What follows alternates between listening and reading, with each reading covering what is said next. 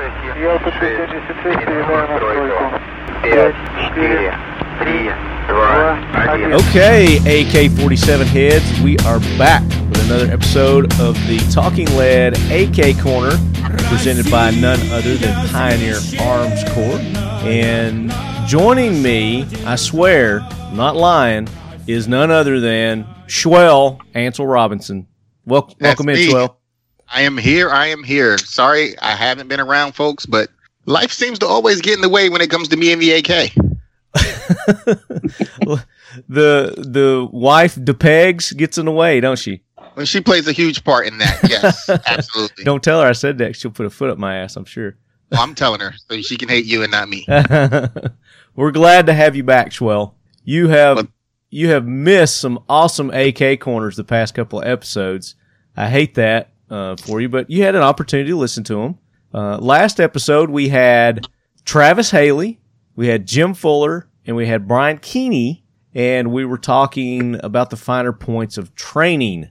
And it was a great episode. So make sure you guys go back, check that out. And this week, Schwell, what's our topic going to be? 922R compliance and how it impacts Americans who want to have that imported or want to put together their own AKs with imported parts. There you go.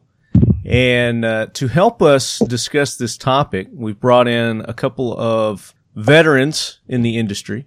We've got Andrew Brenneman with Century Arms. Howdy, y'all. I think that's the first time I've introduced you with Century Arms, isn't it? Yeah, I think so. Yeah, so you guys know Andrew. He's a long-time lead head, been on the show many times, and he's going to bring his expertise to this conversation. And then, of course, we can't have this conversation without having CJ Johnson. He is over all of Pioneer Arms USA. CJ, welcome in. It's been a minute since you've joined us as well. Yeah, well, thanks for finally inviting me back. I've invited you every episode. You have been invited every episode. Okay, if you want to tell your followers that, we'll go with that. So CJ, he don't want to let you guys know. He's very busy getting the range ready for the Big 3 East Media event that's coming up in a couple of months? Yeah, it's coming up in March, and should be interesting this year. I think it will be. It's going to be a little bigger than normal, a little longer than usual, because you're combining your biannual into an annual event. Right. Well, plus we've got to start off with for all the writers and stuff and media personnel, content creators who want to come down. We have none other than Mark LaRue coming out that's actually going to give an AR armorers class himself. That'll be nice. That's really cool. Yeah, that'll be real. That's a few days before the actual event, right? Yep, Monday and Tuesday. Monday and Tuesday. Now, if somebody wants to attend that, what do they need to do? Well, they'll contact me at arobinson004 at cfl.rr.com. And basically what I'll need from them is links to their content to verify that they are the type of media that we want at the event. We have made a change for this year. It is an open invitation for media, starting with our March event, which is going to happen the 27th, 28th, and 29th, March 2019. Okay, very cool. But you are going to verify that they're legit media. Absolutely. What I am not doing is we're not opening this up to the public. This is still a media and manufacturer event. This is not an event to come out and buy product or to come out and just waste ammunition. This is for folks that are going to help us spread the word on all of these new products and some old products that we want to get information out to the end user. And that is what Big 3 East media events are about. Very cool. So you guys interested, if you're media, I know I got some media guys that listen to this, or if you're a manufacturer, you're interested in coming and setting up as a vendor, get in touch with Schwell. Again, hit them with that email address one more time, Schwell. It's arobinson004 at cfl.rr.com, or just search Schwell11 and you'll find me on any social media platform, and I'll get you squared away. There you go. So we've had this question come up several times. I've had several of you listeners to the AK Corner. You're wanting to learn more about the 922R compliance and what it takes, like Ansel said earlier, for you to be able to import parts to build your own, or as the manufacturers, what the processes that they have to go through in order to import the foreign guns, specifically the AK-47s, to America. So, where do you guys think a logical place to start with this would be? On how it actually came to be, why we have to follow certain laws to get foreign weapons into our country. What do you think? Well, I think that's probably a good starting point on exactly what happened. It's the Republicans have really, they're kind of like the NRA. They've really hurt us on gun control, more so than the Democrats have. This whole idea about the importation of the rifles, where we have to bring them in as sporters because we can't bring them in as military-style rifles, that was an executive order signed by, George Herbert Bush signed that so that we couldn't bring in them in a military-style configuration. I don't know what the logic was behind it or anything in that manner. I don't really know what they were planning whenever they thought about bringing these gun in, but we basically, as a consumer, sidestepped it as the importer, and we bring them in as sporting rifles, which basically means they can come in a non-military style, without a double magazine, as long as they're a single magazine, single round, not double stacked. We could bring them in, with a thumb hole in the stock. No bayonet lug, no flash suppressor. So there was certain stuff that we had to do to be able to bring the guns in to be able to do it that way. Right. And then if you wanted to take that gun and convert it and you said, oh, hey, I want to change this. Well, then they had this process called 922R, which the ATF come up with, which X number of U.S. parts has to be inside of the gun for it to be able to be modified. To be legal as as an AK-47, brought in as an assault rifle. So, and the easiest way to do that, of course, is, you've got 5 parts basically on an AK that you have to change. So you can look at those parts on the gun to be able to do it. Well, one of the easiest thing to do is to look at a magazine. If you go ahead and get a Magpul magazine or a Tapco or a PMag, you get one of those types of magazines. The casing, the outer husk of it, is 1. The spring is 1, and the follow tab is 2. So that takes care of 3 of your parts right there. And then you've got the trigger group. If you replace the trigger group and go away from the standard trigger group and go to a Tapco or something else, and that's 3 parts there.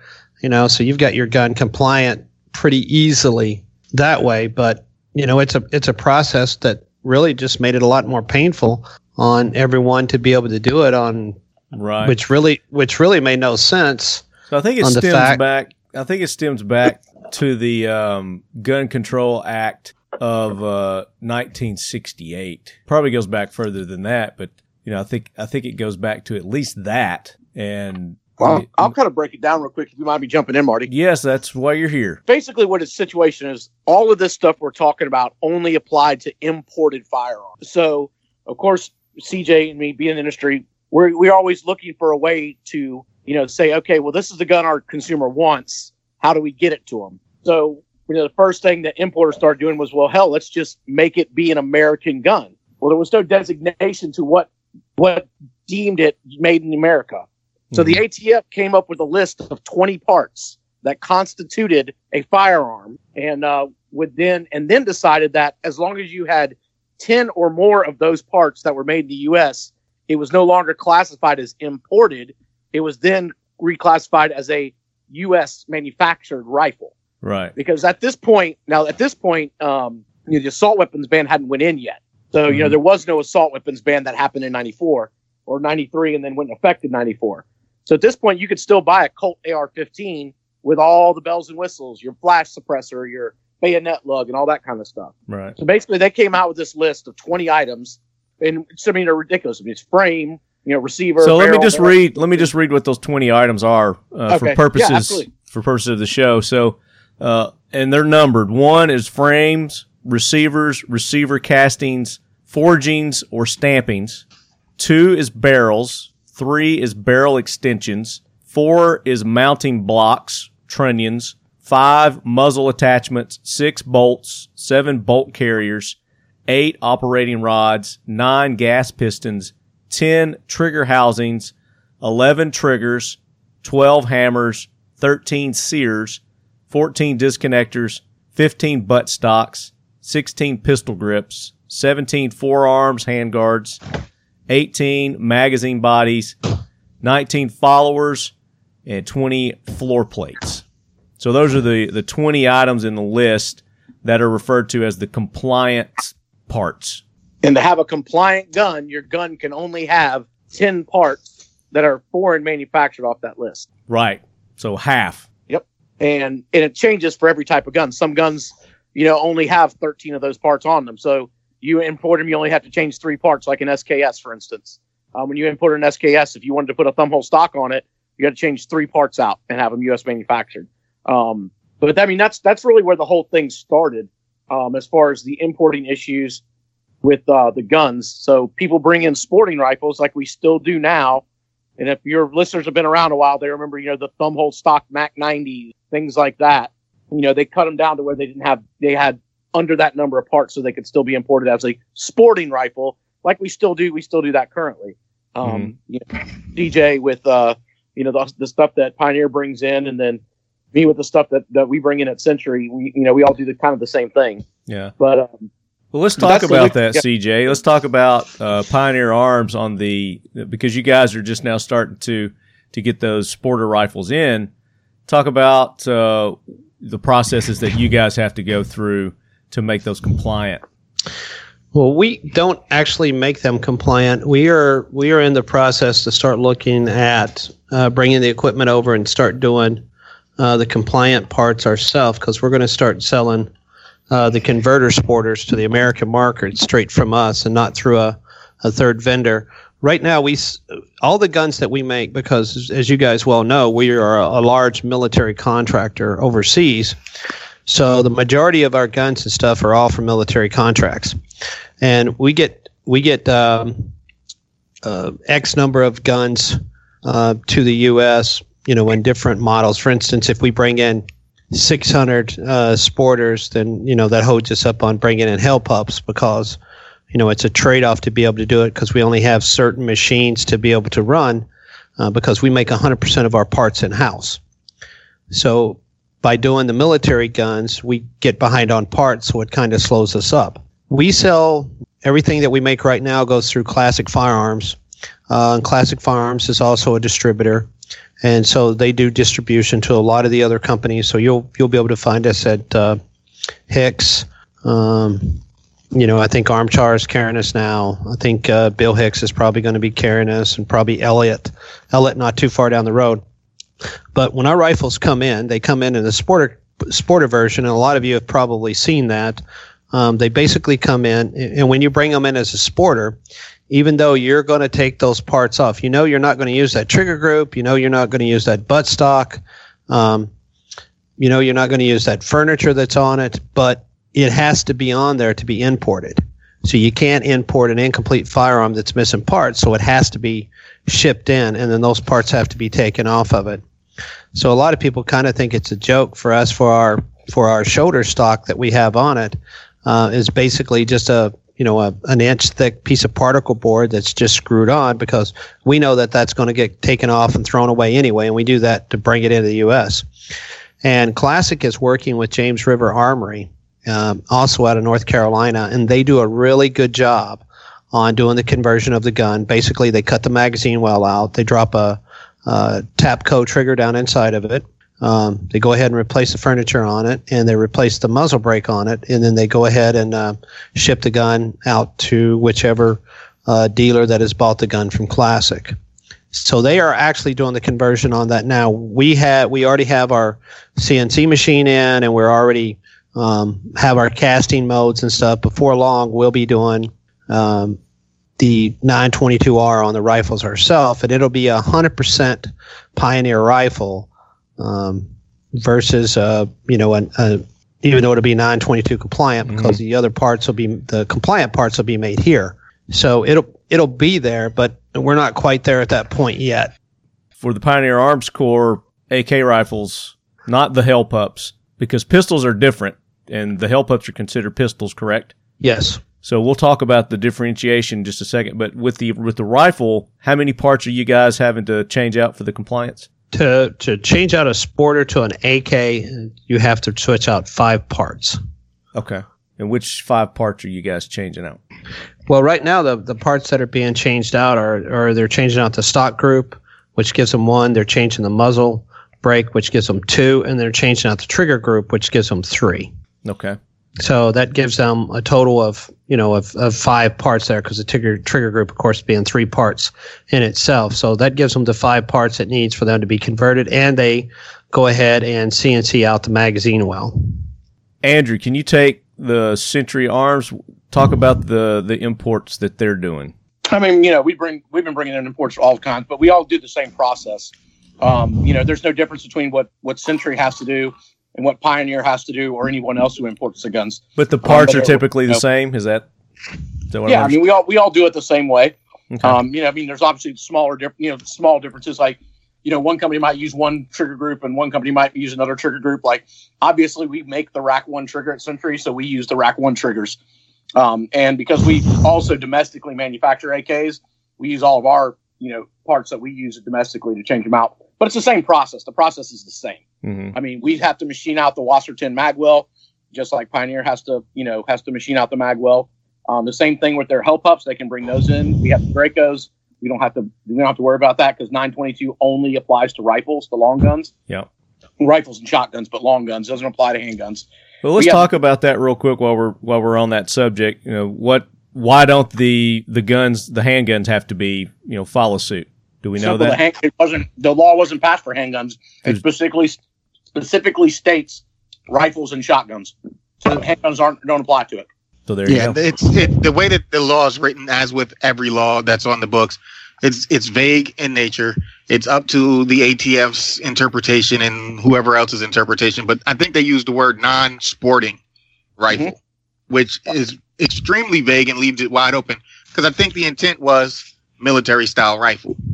Yeah, you got it. So it's one of those things where they said just enough to where almost anything can be categorized as a non-sporting rifle. Mm-hmm. I mean, you look at a Benelli semi-automatic shotgun. It can't take more than 3 rounds. It can only hold 3 rounds. I mean, 5 rounds. I'm sorry. It can only hold 5 rounds.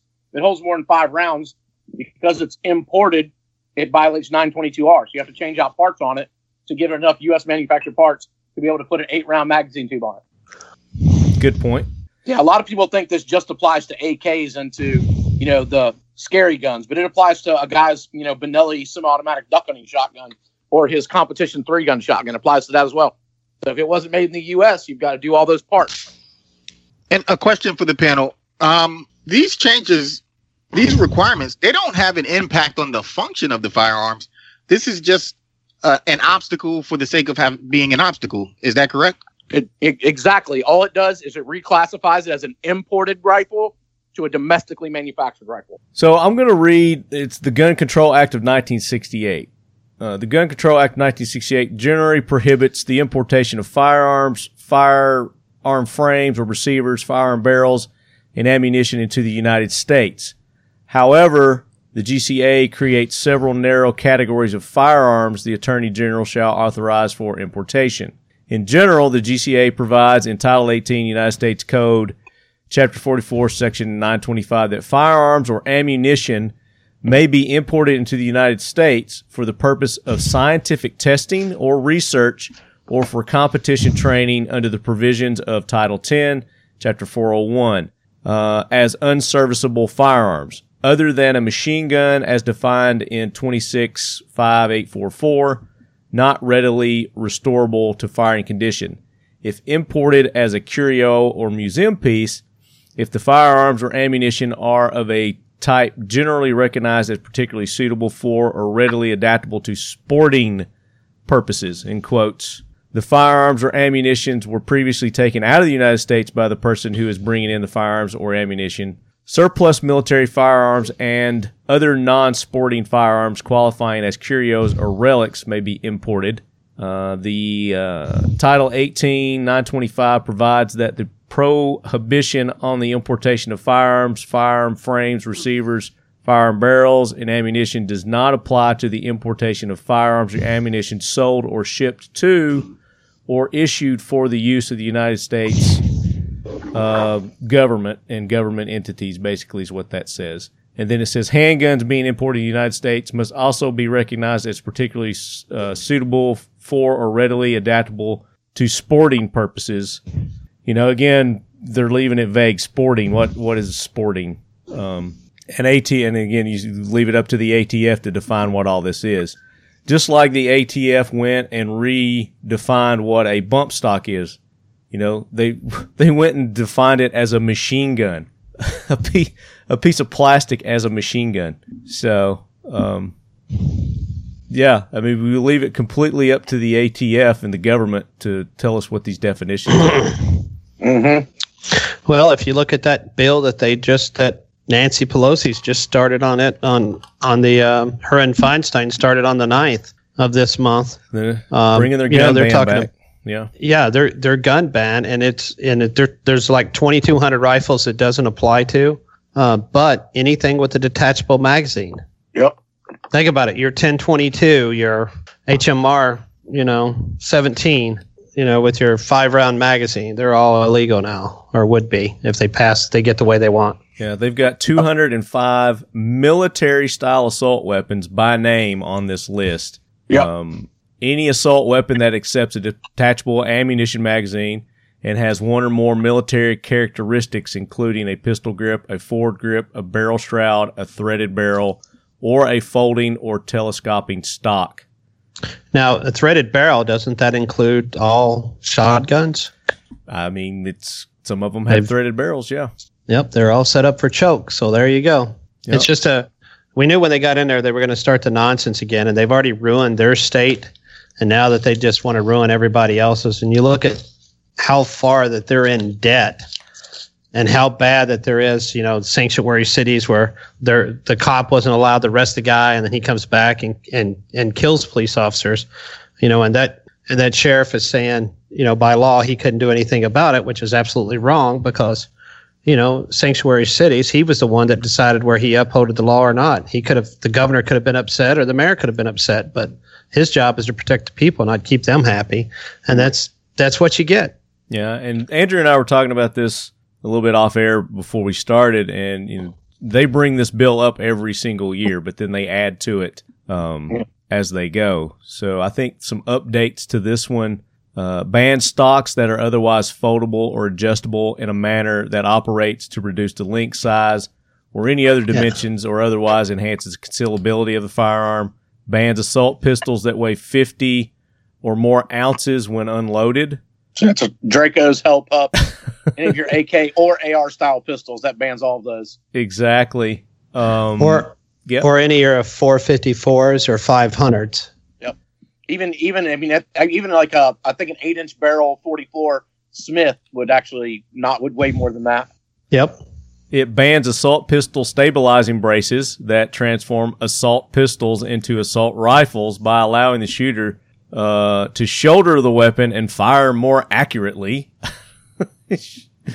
Bans Thordson type grips and stocks that are designed to evade a ban on assault weapons. In other words, if anybody knows what the New York and the California little weird flange pistol grips are, that's the Thordson style device. In other words, for a guy in California to be able to make a Cali legal AR, they have to have one of those. So initially it's banning any type of variation of the AR platform.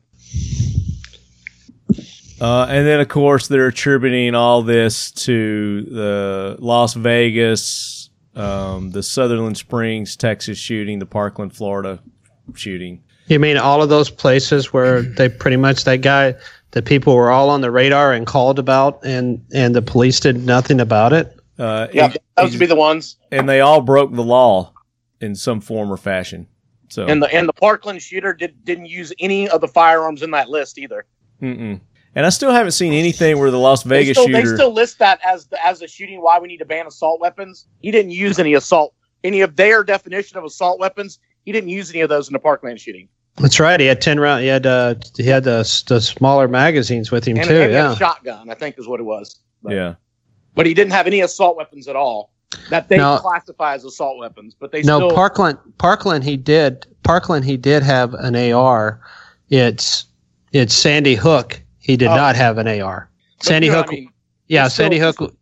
Yeah, and then the jackass in the movie theater, his AR didn't work, and so he used a shotgun. So I mean, where this all stemmed, how it started. I mean, I don't really know where we can trace it back to where we got these importation laws and why we have the importation laws. But I think we all know, why. It's to try to appease these liberal gun grabbers and their misconceptions of what firearms really are and what they're to be used for. Basically our Second Amendment rights. They don't understand what those are. So we're not going to get into that. We're still talking about the compliance. So the 922R compliance, we had posted, and I know your dogs want to chime in too, man. I know they feel strong about our Second Amendment rights. We're going to take some questions from our lead heads, and we've probably answered some of these, but we'll reiterate if we need to. And this is from Pierce Taylor, and he said, "Are Pioneer AKs entirely imported, or are there any parts made in the U.S.?" And I think you pretty much fielded that one already. That not currently, but they are going to be. You guys are looking at making some parts in the U.S. Yeah, we've already got the facility set up for it, some of the machinery, so we're getting close to start to make that happen. Can fully assembled guns be imported, or are they shipped as parts and assembled here? So, that's a two-part question. We kind of covered that. I mean, they are fully functioned guns when they come in, but in order to make them from the sporting version, I mean, a prime example is the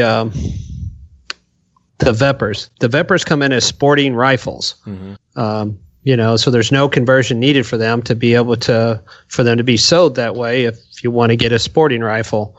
But in order for them to be an AK, they have to have the 922R compliance to go ahead and make them basically retrofitted to a U.S. firearm. Yeah. So I think maybe if I interpret his question is do they send them fully assembled or do they send them disassembled and then you have to reassemble them here? So I think that's probably what he was asking. The sporting rifles are fully assembled, but I think he's asking two questions really, Marty, because you got like your surplus guns that are built off parts kits, and then you have your new guns that are imported and then upgraded to 922R compliance. So, for instance, a good example of that is like someone like James River Armory. They're bringing in a lot of really cool Yugoslavian stuff. I do when I get at this. And they're bringing in, so what they're bringing in is parts kits that don't have a receiver and don't have a barrel. Okay. They're assembling them with other U.S. parts to manufacture a gun. So your older surplus stuff is brought in as parts kits and then assembled on U.S. receivers. And then your new stuff, like the Pioneer Arms stuff, like the Wassers, like the Yugo M70 PAP, stuff like that was coming in before. Those are brought in a sporting configuration and then converted over to the more popular like AK style variant. So this one next is Jacob Rozeski, and you guys mentioned this already. Where are you getting most of the U.S. made parts? You guys mentioned once again. Say where most of your parts are coming from right now. Well, I mean, it depends on whether you're looking at. Century actually makes a ton of their parts and stuff with that. We've actually looked at purchased some of those to do our conversion with. Right now, our trigger system and stuff we go with the Tapco trigger system with it. But once again, that's not Pioneer going with it. That's a third party of James Rivers doing the conversion on them itself. We bring the guns in as sporters and we sell them to right now it's Classic, our retailer and distributor. Mm-hmm. So we sell it to them, and they have chosen James River to do the conversion and stuff on them. Now, once we get our guns in house, we will be doing 100% of our guns, which would be parts that we made to include our own castings for the trigger groups and stuff with that. We have our own modes for our polymer for our stock groups and everything. So we'll be doing 100% of that, just like Century's doing now, but there is just a plethora of different companies to be able to get parts from. It just depends on the style, the price, and and the timeline as far as what you want to get. Andrew, you got anything to add to that? No, I mean he's dead on. I mean that's how everybody does business right now. I mean, you've got a lot of companies out there that manufacture parts for all kinds of firearms, and you can, depends on what's the best quality for the best price that you can get, and that's what you use. And I mean, and that goes across the board, regardless of what brand AK we're talking about. I think that's how every company operates with that. Yeah. Another quick: can anything full auto be imported? That's a big negative. No, they can. Okay, talk about it. Well, what you're missing is full auto stuff can be brought in as ones and be brought in for demo purposes. For instance, I can bring in a let's just say PM63. I can bring in a PM63 or I can bring in a PPS 43 as long as I get police department, law enforcement, or military to sign that they want that gun brought in as a demo for a possible contract or other stuff to go with it. But you've got to get the approval from the ATF to bring that in. So you're requested to bring in that one firearm to be able to bring it in, but it's for law enforcement or military use only. Now they can't be brought in and sold. Right. Andrew, you got anything you want to add to that? You nailed it. Very good. Do any AKs have to be demilled for import anymore? I think we've answered that. I think that's on Century, but the answer to that is yeah. Yeah. Let's see. Jerry Black said, knowing that no more than 10 imported parts are allowed in order to be compliant, are there certain parts that are better than others to include in the 10 imported parts? Well, on AKs, you really want to keep the barrels, trunnion, and receivers because they're a pain in the ass to try to switch those out. Exactly. Yeah, so the American parts are the ones that they're currently changing out to make it compliant. So that would be the ones that you'd want on your gun. Yeah, the easiest thing, just start straight up. The easiest thing is the magazine. Obviously, that counts as 3 parts. But the second easiest thing is the trigger. You change out your trigger. It takes 3 parts. Hold on one second, Andrew. Okay. The next thing besides the mag is going to be the trigger system. It's just it's easy. There's a lot of them available on the market. I mean, ALG Defense has got them. TAPCO's got them. Century makes them. But there's a lot of companies out there that make really good. They're very easy to change out. And that's a real quick way to get 3 parts. So those are definitely the easiest. And then, of course, the furniture. I mean, furniture, everybody can change out themselves. It's pretty simple. Right. Next one is when selecting an 80% receiver, some advertise as original Polish AKM-47 receiver blank now includes 100% Polish military rails and center support. Does this count as one of 10? Well, the rails and stuff are part of the receiver. They're not separate. So that still only counts as one. It's like because they're actually welded to the receiver. If it's a stamped receiver. Sorry, I had a brain cramp. No, that's fine. I was letting you collect your thoughts there. I thought he froze the way. I could tell he was thinking. I thought he froze because he stopped moving. Hey, Marty, did he say 80% stamp lower? He said when selecting an 80% receiver, some advertise as original Polish AKM-47 receiver blank. Okay, so if it's an 80% receiver and he finishes the receiver from 80% to complete, that receiver would then technically be manufactured in the U.S. Correct. Yeah. So if that's the case, if he does that and he finishes that 20% here in the U.S., then that would count as one U.S. part, being the frame, receiver, blah, blah, blah, blah, blah. Right. Very good. Yeah. And let's see. What kind of import fees are associated with bringing guns into the U.S.? CJ. Well, you have your customs fees that you have to do basically on duties to be able to bring them in. Then you've got to have, and that's one of the. I mean, when you're looking at importing guns and stuff, and you're bringing them in from overseas, depending on the gun you're bringing in, you rack up fees really quick that eat up more than what it costs to actually manufacture the gun. to start off with, you've got to have a broker to be able to bring them in, and then you've got to have a bond to go with those brokers to be able to do it. And they're basically paperwork chasers just to ensure that all the paperwork and stuff are correct. So you do that, and that's on the state side, because you got to remember on the outside, on the export side, they have to have a broker over there to export for them, to get that to go through the custom side of the house. And a lot of things that people don't realize is, for instance, Pioneer, we receive our guns in pallets. And I'm sure that Century, when they bring in theirs, they do the same thing. So we receive them in pallets, 100 on this pallet, 100 on that pallet. Each one of those guns is pulled from the boxes and photographed when they get to the customs in Poland. And then they're held in a secure cage. And then whenever they hit in the U.S., they've all got to be pulled out of the boxes, serial numbers verified again, then resealed, and then shipped, on to us, in which our customs, that we have our customs brokers, we have their fees that we have to pay on that. Plus you have, I don't want to say it's a tariff, but you have duties that you have to pay on what the guns come in. So which is basically a tax that you pay on them. And then you have your excess tax that you have to pay on every gun. And that's basically, you pay, whether it's, 10% or 11%, you pay that amount for the gun by it being a firearm before you ever sell it to anyone else. That's why when you look at Palmetto State and they're selling a upper and they're selling a lower and they're selling them as two separate pieces, that the gun is cheaper than when they're selling the whole gun up top. You could buy the whole gun or you could buy the two separate pieces, and the two separate pieces are cheaper. And that's because they're not paying the excise tax on it because they're selling parts, not guns. Makes sense. Yeah.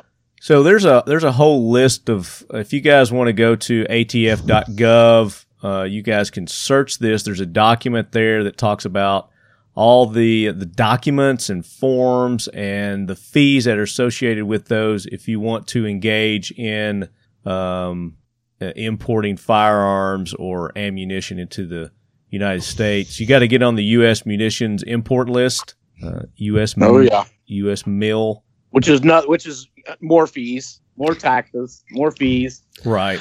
Yeah.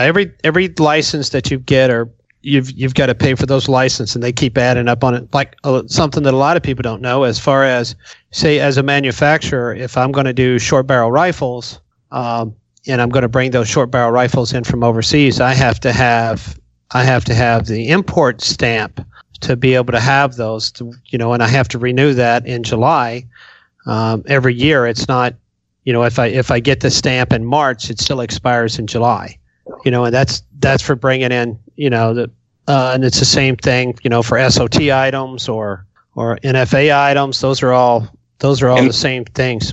And of course, don't forget ITAR. Yep, ITAR.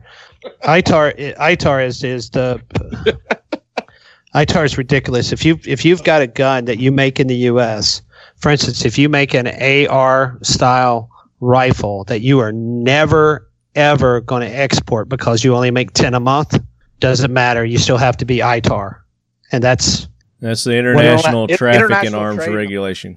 Right, and that's a big old chunk of change. I can remember Tennessee Arms and stuff talking about how that he makes this polymer lowers, and ITAR is just eating him up. Mm-hmm. Yeah, he was talking about that at Big 3 when we were chit-chatting about it. Yeah. All right. Yeah, if any of the listeners want to get really bored and really angry, direct them to the ATF website. I spend 30 minutes off on the ATF website reading that stuff. I have to drink a fifth of bourbon afterwards just to calm myself down. It's just insane, some of these gun laws, and how they're just so ridiculous. They're broad. They're far-reaching. They leave everything up to interpretation. It'll definitely chap your ass after you read it for a little while. And as sad as that sounds, the gun laws are even worse in Europe. That's why that we're going to start doing guns here, is because it's easier to make them in the U.S. than it is overseas. Yeah, so like Andrew was saying, if you're bored, go to the atf.gov website. There's a guidebook there. It's 104 pages long. So that's the guidebook. Yeah, the guidebook. ATF guidebook. And if you really want to challenge yourself, attempt to speak to somebody there. No. Yeah, call them with a question, right? Yeah, try that. See My how much goodness. fun That that'd always be. works out well for everyone. Okay, I think we got pretty much most of the questions that people have. Is there anything you guys can think of that would be that we need to add to this conversation for the listeners' information? I would just say, like, for the home builder, the guy who wants to build their own gun, is scared, worried about 922R compliance, that kind of thing. Don't be. It's actually not that difficult. It's pretty easy to get your gun into 922R compliance. If in doubt about the number of parts, just add another one. They're all readily available. We're not talking about tons and tons of money here. Mhm. And especially in the AK world, which is really what we're talking about, specifically on this show. If all your lead heads that are AK guys know, it's super easy to change the trigger out. It's super easy to change the furniture on an AK. All that stuff is really easy. So just, if you're really paranoid about it, just err on the side of caution. Everything but the And, barrel. Don't mess with the barrel, don't mess with the receiver, don't mess with the trunnions. Just, you put a stock set, you put a magazine, you put a trigger system in there, you're way over covered at that point. Very good. All right, so make sure you guys go check out Century Arms. You can't get in touch with Andrew there, unfortunately. Andrew's the no social media having guest that we have on the show. You can get in touch with him. You guys want his number? Yeah. They can email me at marty@talkingled.com. Yeah, because that doesn't exist either. Oh, yeah, even better. But seriously, though, if you have questions, talkingled@gmail.com, just put in the subject AK Corner, and we'll be happy to answer any questions. We'll direct them to the right person. The gang over at Pioneer Arms is very obtainable and reachable. You guys can get in touch with Schwell. You can get in touch with CJ. You can go to the website, which is pioneer-pac.com. That's pioneer-pac.com. And that's actually the Polish website, right? Do you guys get any of that correspondence? Actually, it is we wound up getting all that stuff there. If they've got a question or something else, there's Pioneer Arms, Pioneer Arms dot. Is there another website? Pioneer Arms it's not a website, but I'm talking about for the email. Oh, okay, the email. What is your email? Pioneer Arms. Pioneer.arms@yahoo.com. I'm sorry. I'm trying to unmute and actually say it, but the button's not working. Step in. Swell. Yeah, it's pioneer.arms@yahoo.com. That is correct. Okay, very good. Now I have the whole corporate site and everything else to be able to, so rather than to use the Yahoo, but all of this stuff falls underneath their server, and it's kind of a pain. So everything's just easier to use in Yahoo, considering we're not building secret rocket guns anyway. So, thanks to CJ, I had an opportunity to go to Poland earlier this year and see these guns made from the factory. I mean, from the scratch. Each process that it goes through, the quality control, and it's just unbelievable. I've had a few questions from some of our listeners, asking about, the quality, because they do cast their trunnions, which I'm telling you, it's not to worry about, because the quality control that they put them through to begin with is better than anything here in America, I'm sure. But our you guys back your stuff up. Talk about our that. Our trunnion has a lifetime guarantee. Thank you.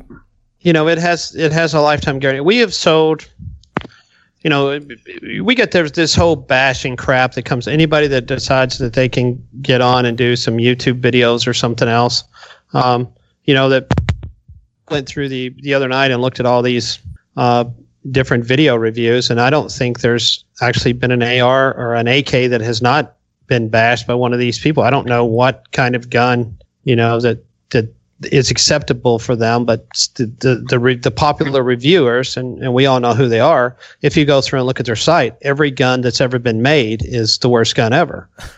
At some point in time, right? Yeah. Yeah, I mean, we make a majority of the parts. Like I said, we make military guns, and our guns are in several different countries, and their military uses them, and we use the cast trunnions.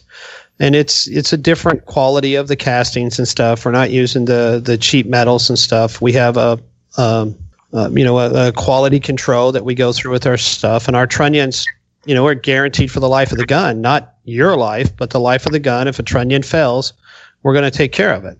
And we've out of all the guns that we've sold, sporters and hell pups, we've got two that we've generally had issues. One of them was fired with corrosive ammo during the test phase, and it was rusted, so that was an issue. Yeah. And we got a hell pup that was that we replaced because the front gas, the gas block and the sight posts were a shade different color than the rest of the gun. A shade different color, huh? I mean, it was obvious that you could tell they were a different color. But does it affect the quality of the gun or the performance of the gun? It's just a static thing that somebody was butthurt over, huh? Yeah, it's basically what it is. And people go back and you hear the people talk about, I'm going to make this, this AK is so much better than this other AK and everything. Now, Century, there's a lot of gun makers in the U.S. that are making AKs. Century is one of the companies like Pioneer that actually own the license. Now, Pioneer, for everybody that knows who Circle 11 is, and Circle 11 is the greatest company that ever was as far as making firearms and stuff like that. Circle 11 went bankrupt, and Pioneer bought the machinery that Circle 11 made. We actually have the personnel that worked at Circle 11. We brought all of those over and give them a job. So all of the equipment, the experience, and everything else that made the Circle 11 guns that everybody praised about is us. We just didn't buy the Circle 11 name because the guy wanted like $150,000 just for the Circle 11. I mean, we are the number 11 factory. We're just not the Circle 11 factory. This is Pioneer Arms Corp in Poland, in Rodham. Right, in Rodham. Guys. We own that factory, and the license that we have is the original Circle 11 license to build the AK-47. So we have the actual license to be able to do it. And so one of the things, just to interject, I had a post from some guy the other day. I mean, he was obviously a troll, but he was complaining about how you guys are advertising that you're the AK from Rodham. You're the Rodham AK. Well, you are the AK from Rodham. You are the Rodham AK. Well, there are three AK companies in Rodham.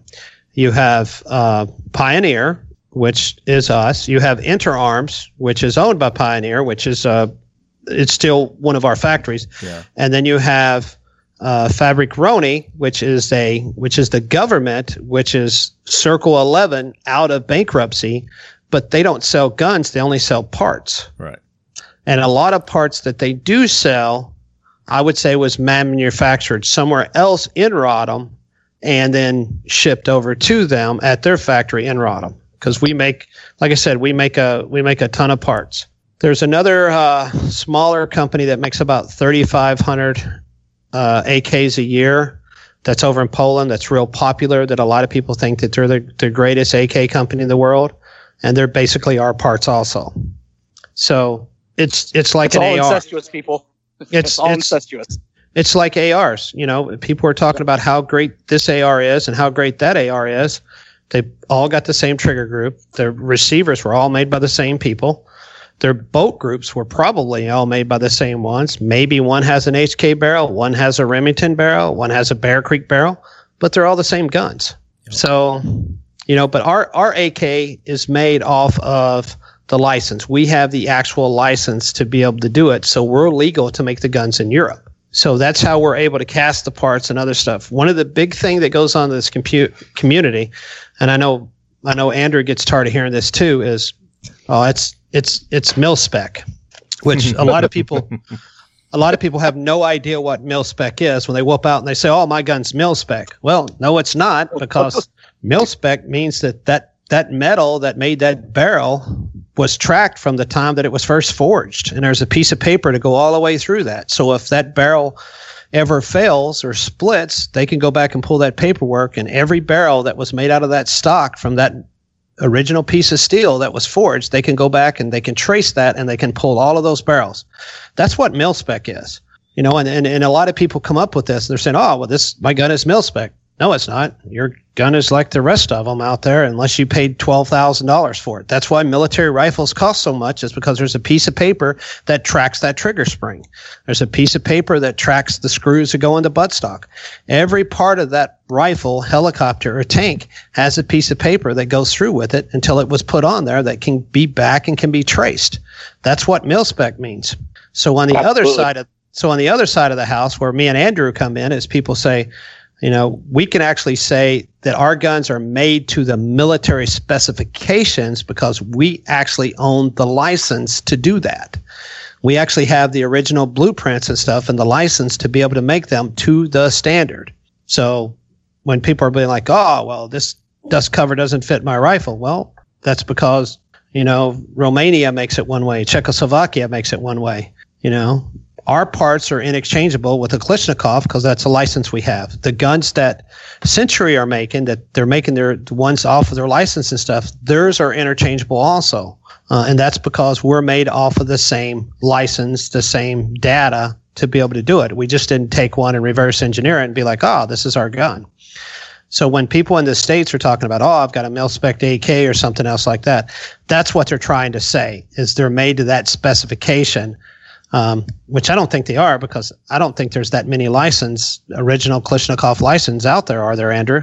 Not very many, that's for sure. I can count them all probably on one hand and not use my thumb. Yeah. Because that's it's not considered a compliant part, so you can't use your thumb. So. Yeah.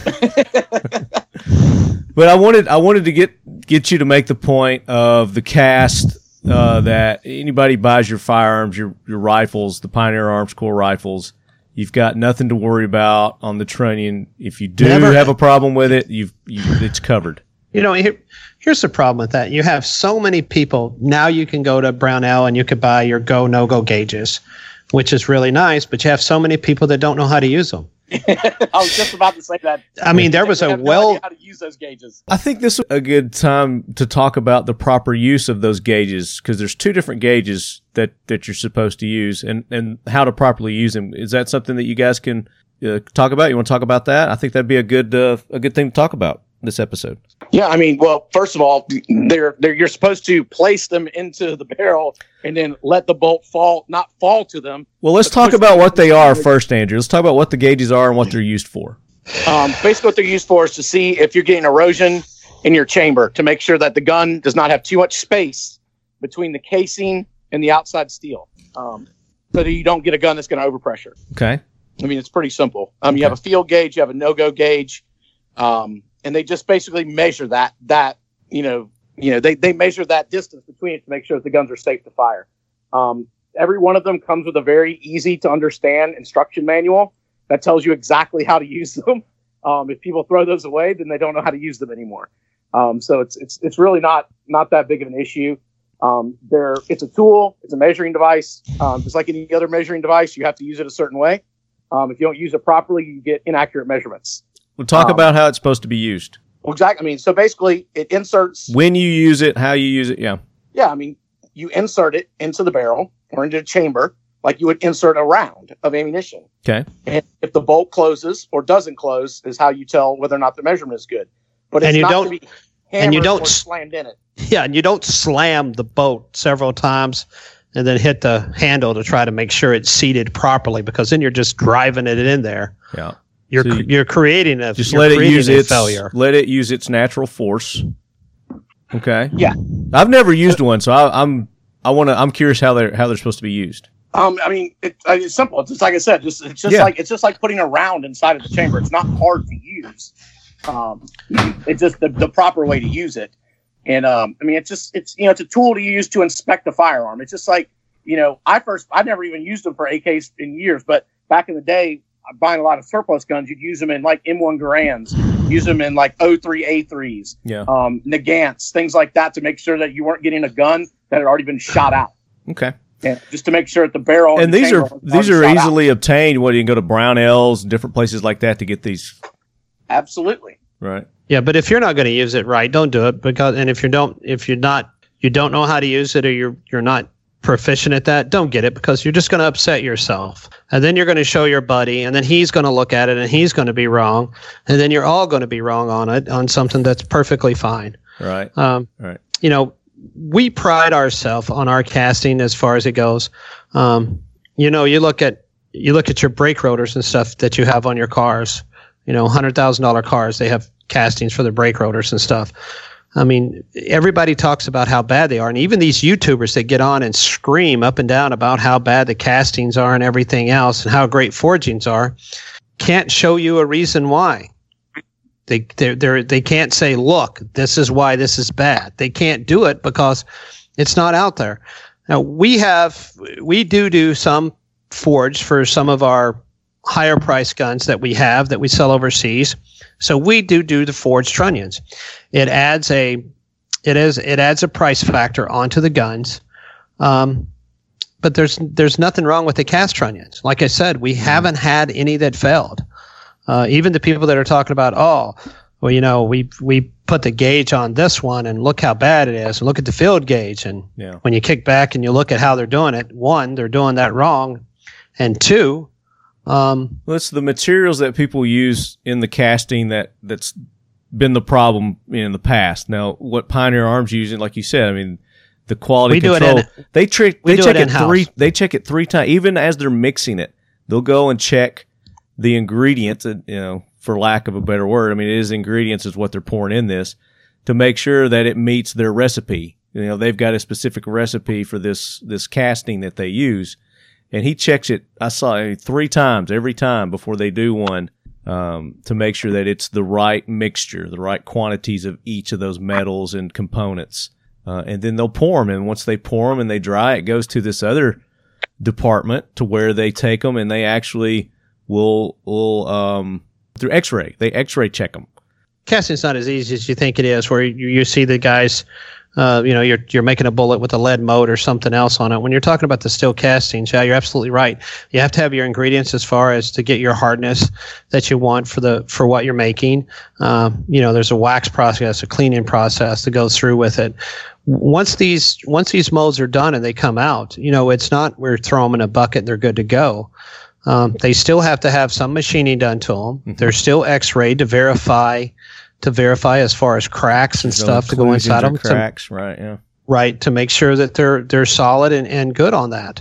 And it's just baffling to watch people that, you know, there's a notion out there that this is so much better than that, you know, with nothing to back it up. Right. So there, I think the easiest way to explain this is that whether it's forged, whether it's cast, whether it's machined, if you have a cheap forging, a cheap casting, or a cheap machining, you're going to have a bad part. Mm-hmm. It doesn't matter what part you use. If I use a Korean forging that's a pile of shit, it's going to break. Just like if I use a cheap Chinese casting, it's going to break. Just like if I use machine something that wasn't heat treated properly, it's going to break. So the truth of the matter is, we talk way too much about what material it is, what processes, and what we need to be talking about is, you know, who does a quality casting, who does a quality forging, who does a quality machining. All 3 of those processes work fine for an AK as long as they're done properly. But when there's a problem with no matter which one, it's going to fail. And they all fail if they're not made properly. So that's the bottom line. Pioneer makes a high quality casting and it works fine. Just like other people make high quality forgings that work great, and other people machine, you know, and do high quality jobs and have great heat treat, and it works fine. But whenever you use a cheap part, you know, I can say my AK is forged, but I use a piece of shit forging, it's still going to suck. And that's what these people need to be concentrating more on. They need to worry less about what the process is and how well the process is done. And that's what makes a good quality firearm as opposed to one that breaks down. There you go. Andrew just summed it up for us. Good job. Bottom line. All right. So, unless you guys have anything else to add to the 922R compliance or the parts, I think we should get on to giving away one of these awesome Pioneer Arms AK Sporters. All right. So this week, I mean, we've had just crazy amount of participation. Tyler, Pierce, Edward, Jacob, Big Papa, Dustin, Jerry, and Jerry has been doing just nonstop since we've started this, posting, sharing our posts, liking, participating.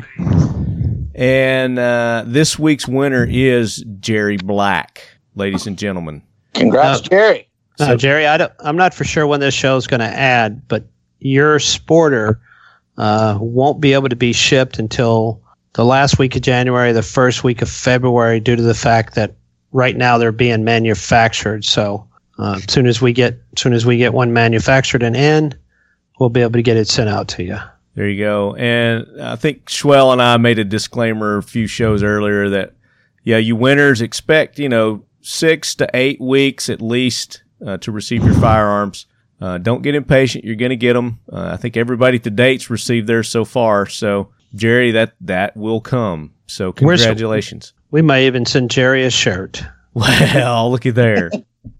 He's a big dude, so he'll need at least a XL, maybe a 2X. Well, he's like deal with 6'4". He's a big dude. He can deal with XL, or he can give it to his kid, right? He can give it to a significant other. He can give it to me if it don't fit, Jerry. But yeah, so you guys continue the support, continue the engaging. Send us your questions, your comments, guest topics that you'd like us to talk about. TalkingLead@gmail.com and AK Corner in the subject, and we will get those taken care of. So what do you want to do for the next giveaway, CJ? Swell. A gun. Well, we got the PPS 43s coming in 9mm. Really? Yeah. I'd like to win one of those. Not an AK. Me too. Doesn't have to be an AK. I think somebody would be perfectly happy with one of those. Well, I don't have one of those yet, so nobody else gets one before I get one. Right, me either. Well, we have the Hellpup pistols coming in with the that are back brace ready, that have the mount for the back brace on them. Yeah, let's talk about that real quick. So the ones that we're in now, they don't have that trunnion to be able to have the brace. You have to change that out. Well, they do. There's a piece of metal back there. You have to take that piece of metal out, and then there's another piece that goes inside that'll screw down, that are made aftermarket by a couple other companies. But due to the fact that we like to do innovation and changing stuff to continually improve ours, it's basically going to be with no nomenclature change on the gun itself. We're just going to call it Mod 1. Mm-hmm. And basically what that is it has the back of it now is designed to take several different braces that'll screw in, that it's already fitted and already been tapped. So you can buy your different types of brace fittings, and that'll screw right onto the back of the gun. And nice. You can fire it, of course, without it. One of the other things that's coming out that I'm pretty excited about, that'll be out in the near future, is we've taken our trunnion where the sight is, and we've extended that trunnion back over the dust cover and made it into a Picatinny rail. So you can mount your red dot onto a solid surface of the gun to be able to have your optic on there without having to worry about losing your zero. Nice. And that's going to be the Mod 1s that are coming out?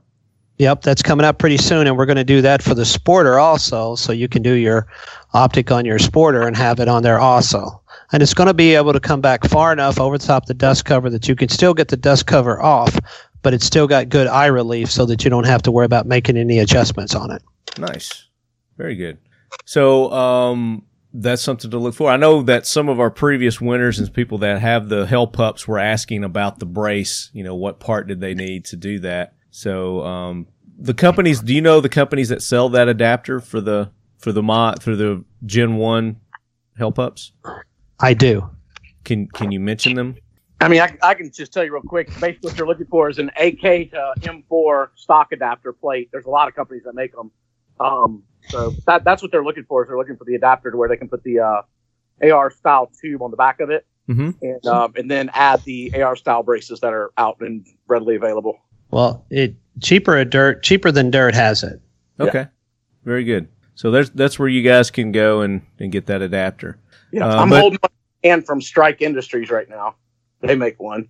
Strike Industries has one. Okay. Yeah, I mean, there's a ton of them out there. That one's a little more expensive, but yeah. Well, I'm going to get one for mine because I want one for mine. So yeah, I'm personally going to get one of those. So all right, guys. So make sure you tune in to part 8 of the Talking Lead AK Corner. That's only 5 more to go, Schwell. We're halfway through it. We were halfway through it last. This is part 7. So yeah, we've only got a few more to go for our 12-part series. But we want to thank Pioneer Arms Corps for making this show possible. Especially our first episode, Schwell and I both were caught off guard. We had no idea that you were going to add the Gunna episode giveaway to it, which just really has enhanced the enjoyability and listenability of the show for our listeners. So thank you for doing that, CJ. It weren't nothing. It weren't nothing. It's just something he does. Schwell, we want to hear from you. What did you get from this show today? What do you take from it? Well, I'm, being around CJ as much as I am and watching what Pioneer does, I watch and I pay attention and I ask a lot of questions about the 922R compliance. That's the one thing about the AK that I'm well versed in when it comes to the AK-47 and what we have here on the market.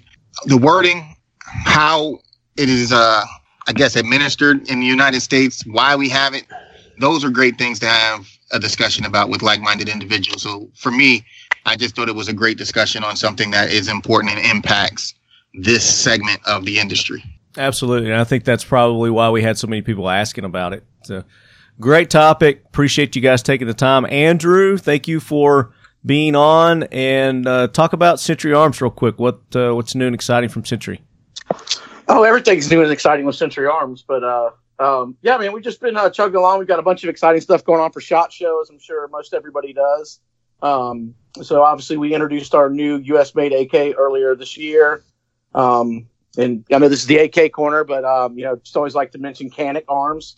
While whenever I'm talking, our imported line of handguns has been just really taking off and doing fantastic. We've got the new Elite Combat that just came out that we teamed up with Salient on. So it's a Canic with Salient parts on it, Salient barrel and the like.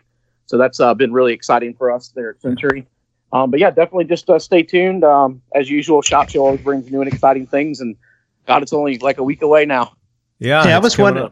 Hey, I was just wondering, do you guys got anybody special that's going to be hanging out your booth and at SHOT Show or anything else that anybody may want to come up and see?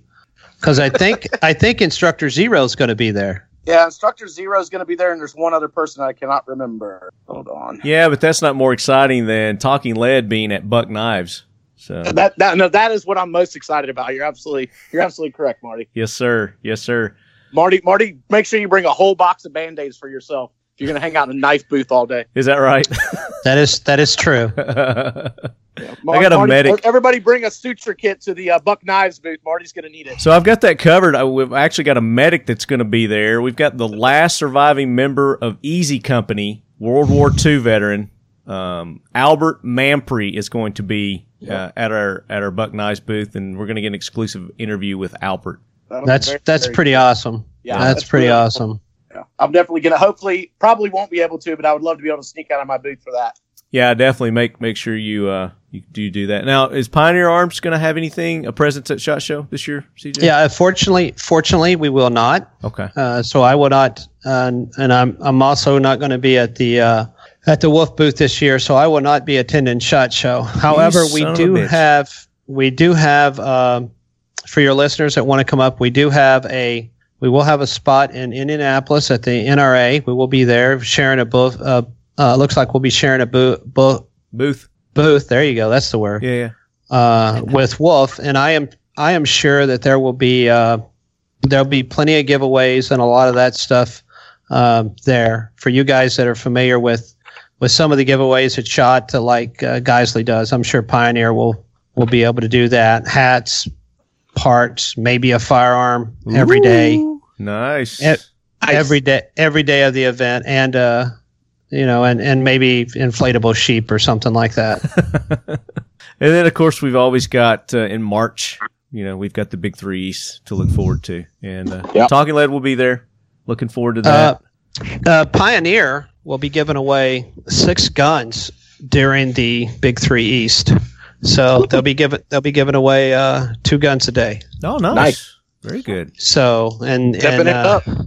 all you have to do to be eligible is not be a felon, and not have a restraining order against you. And so not be a douchebag. Well, we can't really do anything about that. You have a couple yourself. Just kidding. Just kidding for you guys that have never met Marty. He's a great guy. I paid him to Just say so everyone that. knows, 2 of those restraining orders are with CJ. So It is true. All right, guys, that does it for another episode of the Talking Lead AK Corner. Make sure you go and support our sponsor, Pioneer Arms Corps. He told you where you can tell them again, once again, where they can go and get your rifles, CJ. Yeah, Classic Firearms right now is the distributor, so you can get them at Classic, but they're also at Hicks and everyone that they cover. They're also at the Armchair, so a bunch of different dealers have them. We have a map price that is out on the gun, so everybody's selling them for pretty much the exact same price. So anywhere that you want to get them, the best thing to remember is we're gonna, if you have an issue with that gun, regardless of what it is, even if it has a discoloration problem, we're going to take care of it and make it right. So, Very good. in the near future, we're also going to be bringing in the original Polish stocks. So we're going to be bringing those in also for parts kits, as well as being able to do set up a online store to be able to do PPS 43 parts, PPS parts kits, PM63 parts kits, and a bunch of other parts kits and stuff that we're going to go. And these will all be online, that you'll be able to order also and do that. So we've got new stuff coming down the road. Be looking forward for our new t-shirts and our new ads and stuff that are going to be out in the near future. And continue listening to the Talking Lead AK Corner. Right, and once again, whether it's an Arsenal or a Century or a Pioneer, they're all good AKs that are out there, and this show is dedicated to the AKs that are around the world and the ones that are made in the U.S. and not just for the Pioneer guns. We're all part of the same family. Very good. Oh yeah, next episode we're giving away a Hell Pup with a adaptable plate on the back of it. Talk about that, Marty. All right, guys, thank you so much. We'll be back next month. So until then, Schwell.